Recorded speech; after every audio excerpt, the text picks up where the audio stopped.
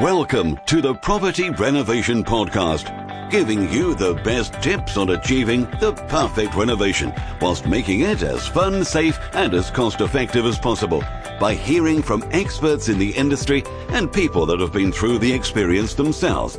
Let me introduce your host, 4 times award winner of world-leading interior design website Houzz and over 16 years in the industry, renovating just over 250 properties, James Woodham.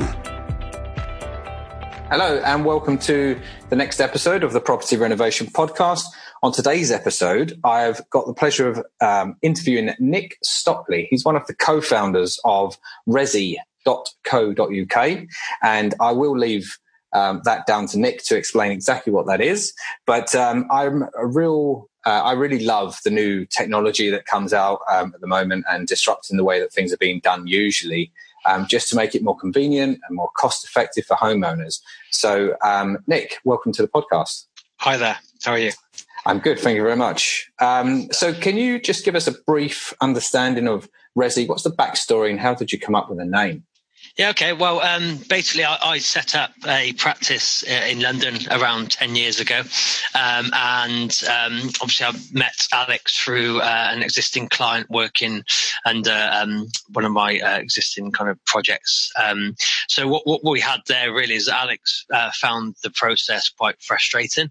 I hope that wasn't a reflection of the services we were providing, but I think it was more to do with the industry and I suppose the jargon associated with that. So what we did, myself and Richard, another co-founder here at Resi, basically we came up with an initial kind of business plan for Alex to try and counter some of those kind of negative thoughts that she experienced or had as part of the process.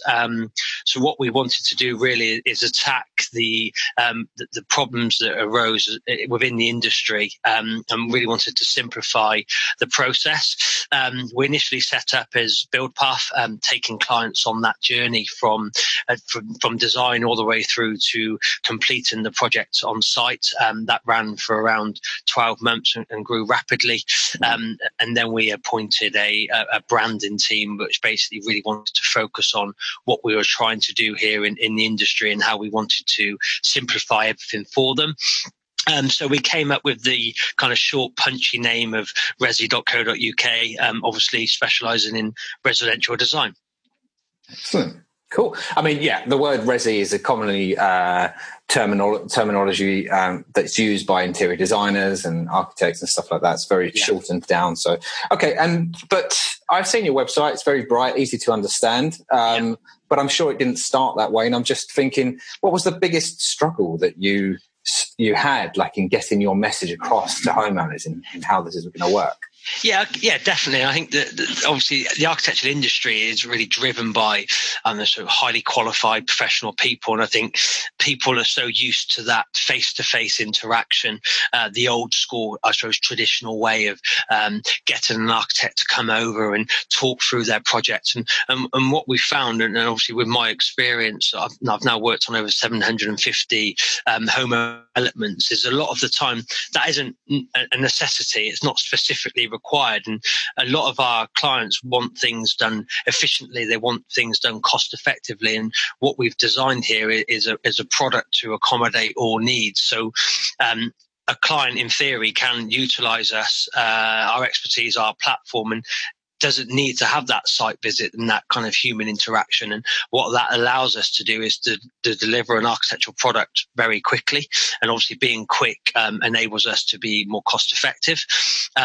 One of the problems we did have there, like I suggested, was that they still wanted convincing. And I think what we've done over the last kind of 6 to 12 months is integrate another kind of kick on in terms of our products. And if they want an on-site visit, if they want us to come and collect the measurements and interact with them, then that's something that we bolted on as well.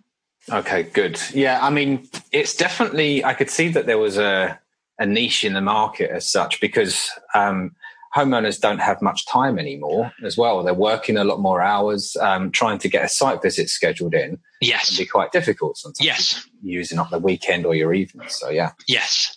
Okay. So what common mistakes do people make with extensions and renovations, do you think?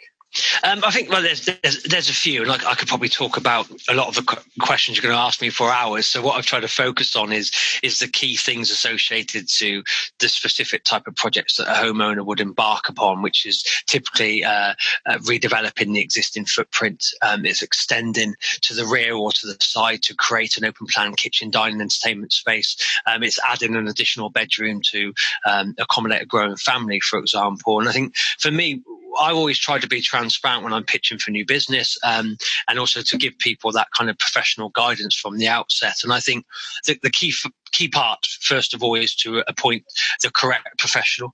And what I mean by that is that there are various journeys that a homeowner could go down, the path that they could kind of proceed with. And that could be going straight to a builder.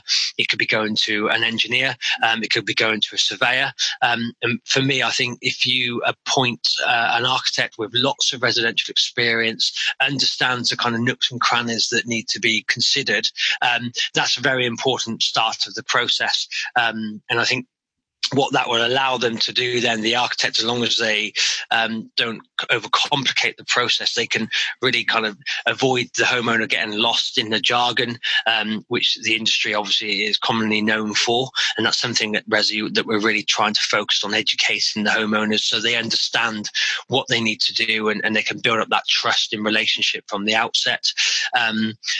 Several other mistakes are things like not understanding the whole timeline associated to the project, how long it takes, the various stages, the paperwork involved, and also things like budget, the financial side of things, and not understanding that the architect isn't the only person here. There could be a structural engineer, there could be a CCTV surveyor to collect the existing information underground that we can't see. There would be a structural engineer to help them create that space and take out the wall and to design the steelwork. There could be a party wall surveyor and how they need to proceed down the legislation side of things and make sure that they aren't having an adverse impact on their neighbours. So there's some of the common mistakes, really, I would say. Okay, I think one of the most favourite, though, is actually the budget, isn't it, really? Yeah. You could talk forever about that. I mean, there are hundreds, sometimes thousands of decisions to make in terms of materials and everything. Yes, definitely. You really have to be clear on what you can spend. So okay. I think on that, I think the transparency, and I touch on it kind of further on in this kind of conversation, really, and I think that's key. Good. Okay. So what frustrations can people expect to deal with? Yep, fine. I think, again, I can kind of hit that quite clearly. I think misleading information is one of the kind of key things, really, and lack of transparency in the process. There might be myself that gives a client a certain kind of advice on what they need to do and when they need to do it. They might go to a builder who would have a very different mentality, and then they're more focused on being kind of direct and just getting them on site, but then kind of missing some of the key phases. That people have different priorities, which obviously my priority in architectural practice would be very different to if I was a builder. Mine is to create a good space and be professional, whereas a builder might be thinking about how quickly they could construct this and kind of making things more cost effective in that respect. But obviously then the client's left with not understanding the elements like engineering and building regulation compliance and party wall processes. So for example, I've worked on, let's say, a loft conversion in the past where a client might have gone directly to a loft specialist, and then the loft specialist is very much focused on making the construction phase quick so they can get in and out, as we say in the industry. But then obviously their drive isn't to maximize the potential of the space where mine would be. So I'm more always kind of trying to focus on making sure that the homeowner understands the decisions they're making, the impact that decision has, whilst considering not only the design but also the cost side of things. So a bit more transparency and a bit more professional integrity, I suppose. Absolutely. Okay, and why are more people turning to extending their home as opposed to buying?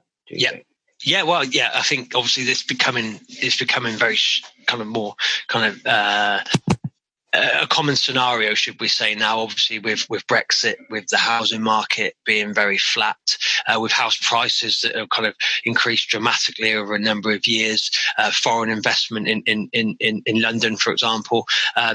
So I think some of the key things really is obviously, I don't know, a common scenario again would be a growing family who needs more space.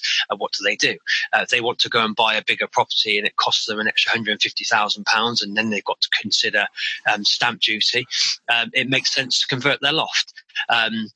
The benefit again of that would be that they may have set up a life in a community, and they don't want to have to move out to different areas where house prices are cheaper, but they get more for their money. But has an impact on their children being at school, for example. Mm-hmm.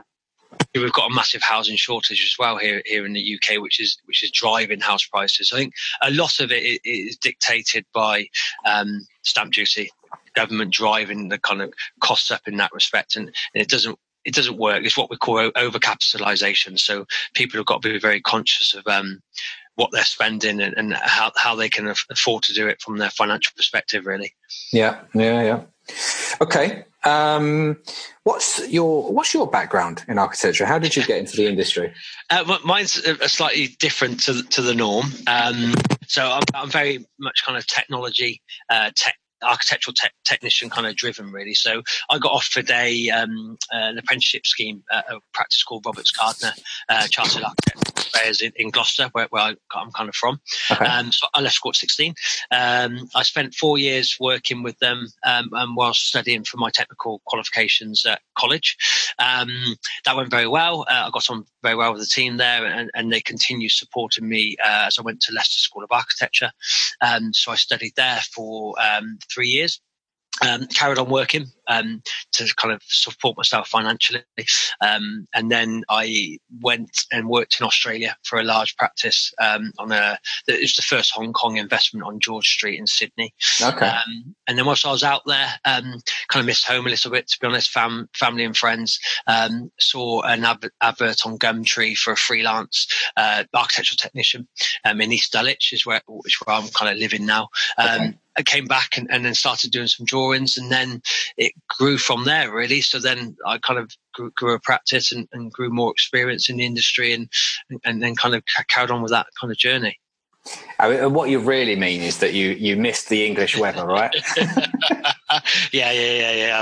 I missed the English, especially at the moment where it's kind of like -5 and lots of snow. And gosh. Yeah, exactly. Okay. Can you explain the process of a homeowner that needs to know if they decide to extend their house? What is the design process and how long does it take? Yeah, I think on this, again, this is where you get the inconsistency in advice. So I'm going to very much focus on what I feel a client should do and what people should be considering before they kind of embark on a project, basically. And I think from the outset, it's very, very important for them to assess where they are. Are they new? How much kind of hand-holding do they need? What budget have they got? And I think getting that kind of defined very early on in the process should allow everyone to kind of build up a good working relationship.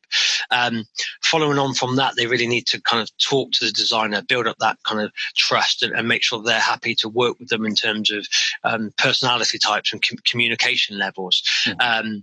Mapping out the property and coming up with a design and also agreeing on fees, what's involved in the scope, what are the costs going to be associated to that. Mm-hmm. Then obviously they kind of go through the design process. They then need to understand what's called planning permission, household planning applications, or understanding their permitted development rights. And what that means is the government are allowing homeowners to do certain things to their property to expand it, to make it more suitable for their needs.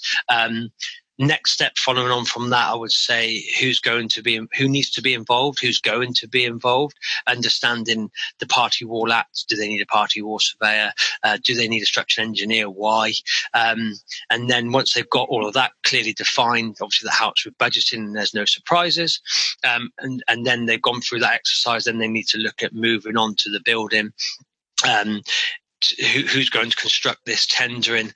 They're the kind of key things really in terms of the process. Okay. I think this is a really good step guide, actually, which I'd like to probably put in a PDF and put it onto the blog so that people can just go through it. But sure, we could definitely provide that. Yeah, we've got that all set up. And the whole getting the building process undergoes is a whole nother episode, I think. Definitely. Yeah, I could talk about it for hours, really. The traditional route and tendering to multiple contractors, why you should do that, understanding the cost side of it, negotiation in terms of playing off contractors against each other in terms of the contract sum. There's various techniques and things that we could cover there. Great. Well, maybe we can get you on again. Yes. Okay. So where does Resi fit into the design industry? How is it unique? Yeah, okay, good. Well, traditionally, architects are regional. So a lot of practices will focus on their kind of properties in close proximity. And generally, that's what homeowners would have wanted, because that was the norm. They want to know their architects a few doors down or a few streets away. And I think that's not the case, really. What we're doing here is at Resi is that you don't need to be kind of in close proximity to the site because of online data, the likes of the planning portal and local authority websites where there's data available, Rightmove, Zoopla. We can get a hell of a lot of information associated to people's homes without having to need to attend site. And I think now we've got that kind of point across, and the 300-400 projects we completed already. And once you've explained that to a client and demonstrated what information we've got, and I've got photographs of kind of people's kitchens and their gardens available to me instantly, that they're really kind of like shocked, but they also are then convinced that you don't need that kind of specific local architect. So we've seen a gap in the market. That's how we are unique. We're working in Ireland, we're working in Scotland, we're working in Wales, Devon, Brighton, London. We're all over the place. So that's a really kind of starting point in terms of how we're unique. I'd say we're the first practice that uses technology. So obviously we've got a team here of coders and engineers that are allowing us to communicate efficiently. We're instant in terms of our communication. We've got online chat. We've got screen share. We've got obviously our standard telephone system. But the way we're set up is we've got a really good, clear communication method that allows us to be efficient. Obviously that then passes on in terms of less time spent while still producing a very high quality architectural product, makes it more cost effective, and they're the key things really in terms of who we are and what we're attacking and why we're doing it. I think 2 points that I just want to come back on that is definitely with the communication thing. I think as if you've got the communication sussed, then you're onto a winning, really, because that's where I feel companies break down. Yeah. And it's that communication and passing it on to the rest of the team. But just talking about the experiences that you've had with these 300 or 400 projects, the feedback that you've received from the homeowner must be pretty impressive, right? Like they're a bit surprised how well it can work. Yeah, definitely. I think the first thing we do, which clients like, is we offer a free consultation, which obviously you can get an architect out and wait 2 weeks and get that free consultation. But we're pretty much, if you phone us, that can be provided within kind of half an hour or so. And that's what the kind of consultation kind of team are set up here to do. And then in terms of feedback, we've had some quite interesting words used of how kind of exceptional it's been and how happy they are that they found us rather than using their more conventional architect. The word of mouth is spreading quickly. We get a lot of inbound leads, as we call them now, where people have been recommended. We've been recommended to them by friends that have used us. Our reviews on houses are kind of ramping very quickly. We get client feedback forms so we can look at improving things. But generally, all round, our reputation is growing very quickly. We're kind of heavily advertised on people at home building shows and all the different expos that we're attending. So there's a lot of buzz around the concept and the business we're now promoting, and the growth we've got here is quite scary, but we're still we're delivering and clients are loving it. So it gives us lots of confidence in what we're doing. Yeah. Just actually, whilst this is being aired out, unfortunately, we missed the slot where you were going to be at the Home Building and Renovation Show at the NEC. Yeah. But are you going to be at any other shows this year? Yes, I'm actually on an expert tomorrow at the Home Building and Renovation Show in London. Then we're off to the NEC the end of this week. We're doing the Property Developer Show. We're doing Grand Designs. So every show which is heading. Which is available for homeowners to attend in the UK. We're at. We're bringing in our VR. We're bringing in our the technology side of things, so people can look at our interactive models and our products, and come and use the kind of Google cards and speak to us. We're providing free consultations. So myself, some of the architects here, some of the kind of technical and planning team will be there, so you can come and talk to us about your project. It's all free. We can kind of give you guidance on what you need to do, what you need to be considering. You can book in advice calls with us. You can really focus on who we are and have a chat with us. It's all covered off. Fantastic. I mean, when with the blog, maybe we can just put on those dates that you're going to be and your stand numbers so people can find you.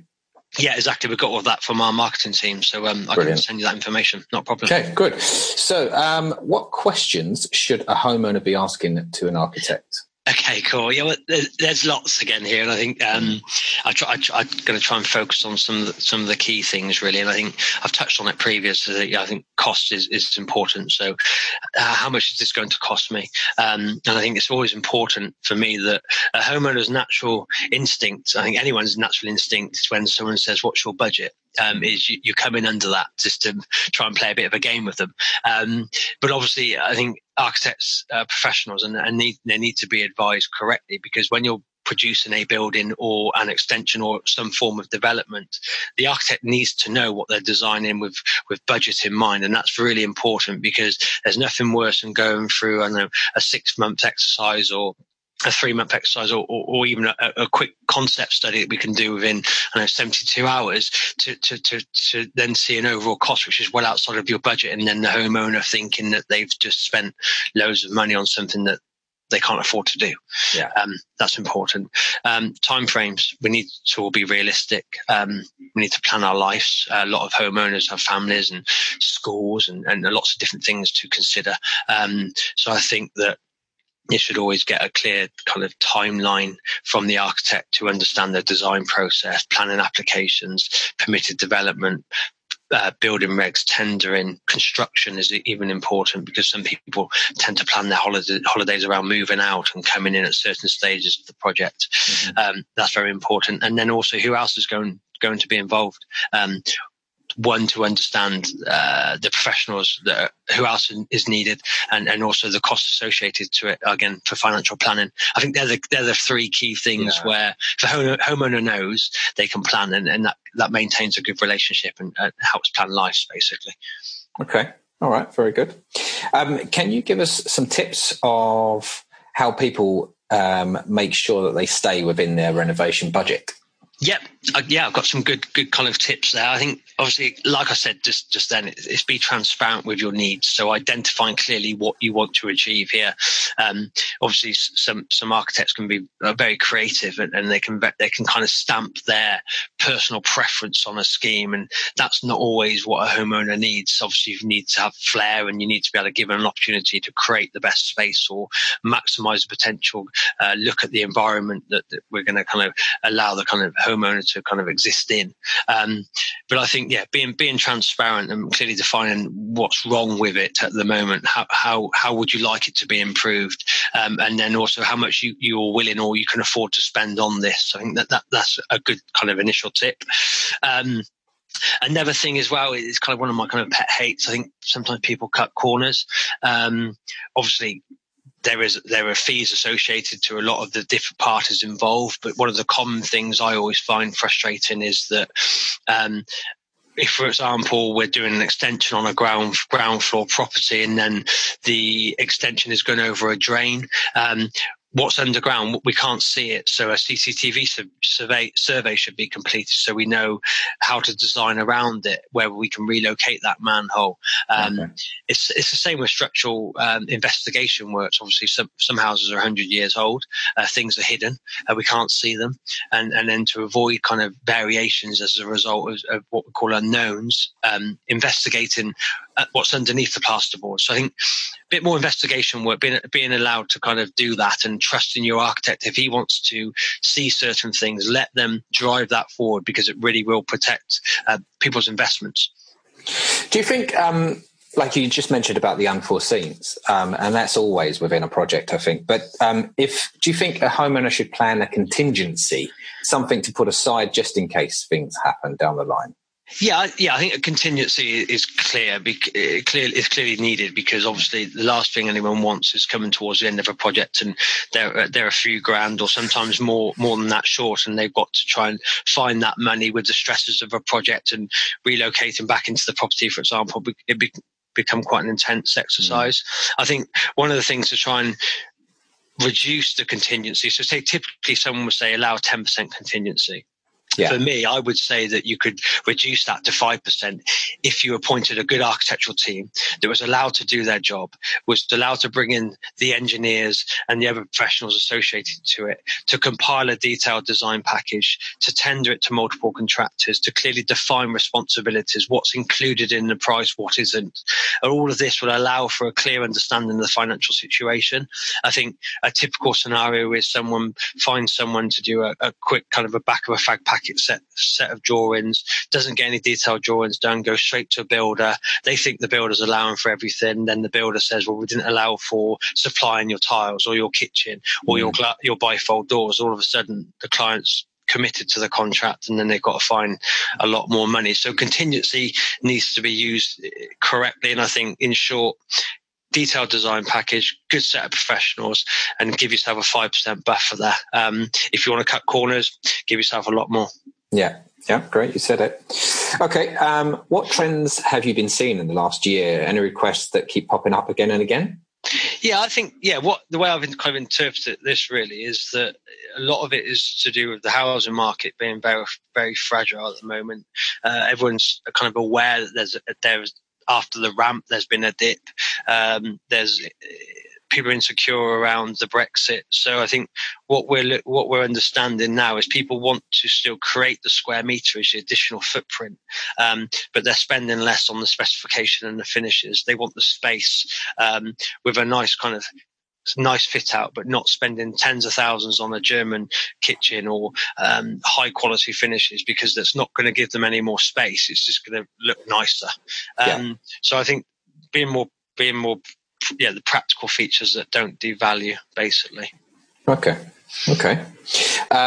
We're on our last question. So the planning process is filled with architect jargon. Yes. What 5 words should people know and listen out for? Okay, fine. I think obviously on a day-to-day basis, I'm speaking to homeowners and really understanding what they don't understand, what they need to know. And I think the kind of keywords that I use often, and there's actually 4. So one's called permitted development rights. So that's something that the government have set for homeowners in certain areas and what they're allowed to do to the property.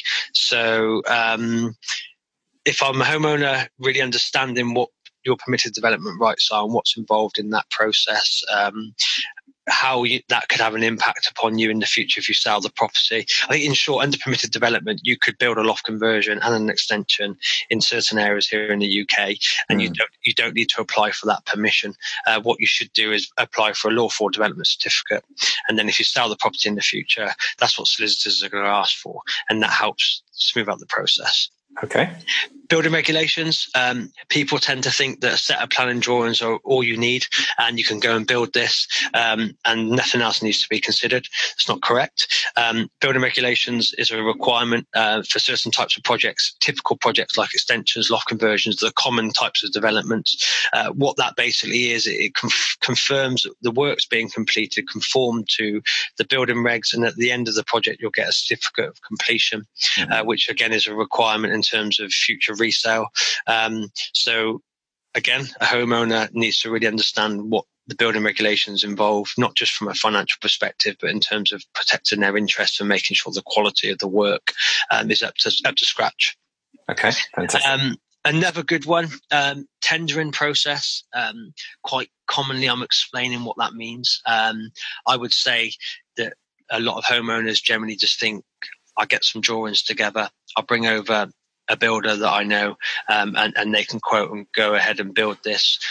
For me, I would always advise that they get a competitive edge. They look to use the architect's contact base and go and see work or projects that they've worked on. Architects recommending builders, obviously very conscious of their reputations. You don't want to recommend a builder that's not going to do a good job, because the client will say, well, you recommended the builder, sort it out for me kind of attitude. And then the tendering side of it is more about the financial control. So making sure that the builders are aware they're bidding against each other, and that makes it more kind of cost effective. I think that's very important. Yeah, I do too. Good. I will come back on it in a minute. Yeah, that's cool. And then the last one really is the Party Wall Act. It's not a requirement for every single project, but in short, if you're building within 3 meters of a neighbouring property, if you're building on a boundary, or taking out a chimney breast, etc., then, which is a lot of those 3 are very common with terrace, semi-detached houses, for example. The Party Wall Act is a requirement. Neighbours need to be notified. There's a cost associated to it. And it's designed to enable homeowners to build. It's also designed to protect the neighbours, the structural integrity of their property. They're kind of 4 very important architectural jargon words that a homeowner should really understand before they embark too far into the process. Yeah. Yeah. Okay. Just to come back on that tendering process bit, the traditional is get free quotes. And I think if the tendering process, if everyone did that, then I think a homeowner would benefit heavily from the financial aspect of it. And I think it also flags up other interest, like where one builder would quote for a certain thing and cover for a certain area, and that might bring you an idea that you could then go to another builder with. So it's kind of, you're getting free ideas in a way for the tendering. Yeah, no, definitely. I think, I think what you'll find with a tendering process is that obviously there's only so much you can cover in a design package, and builders are extensively experienced in constructing. Yeah. So they'll be picking up things that, I know, what do you want to do with your existing boiler? What do you want to do with these radiators? And all of these things can kind of get discussed and determined to make sure there's consistency. And also then when you kind of divulged and collected all that information, that could then go back out to the other builders. So the homeowner's got like for like comparisons. Obviously, an architect would generally manage that exercise if a client's happy to invest in their kind of fees, but not all people are willing to do that for various reasons, and a homeowner should be aware of that, basically. I just think sometimes that when homeowners do get quotes, because especially if they're doing it for the first time, they're putting all of their faith into the builders for architects. So it's always good to just get some professional advice as well. Down from an architectural point of view, definitely. Like, these are common things we even as part of our consultation here at before clients even decided to work with us, we're covering a lot of this off for them from the outset. We're building up that trust. I think it's really important. Great. I think it's amazing. Yeah, I've looked into your company a bit, and it's definitely impressive. Good. And I wish you all the luck with it. Thank you very much for coming on. No problem. Hope that helps. No problem. If you're planning a renovation or you're moving into your first new home, then the Akiva Toolkit could be the solution you need. With its easy-to-use package of 10 documents, you are able to manage time, budget, and the communication between your builders and you to ensure the project is complete to satisfaction first time round. The Akiva Toolkit saves you money and time. It's for the first-time renovator and the renovator that wants to do things better the second time round. It's a fraction of the cost compared to paying for mistakes or repeating work that's already done. Go to akivatoolkit.com and get your project off to a perfect start today.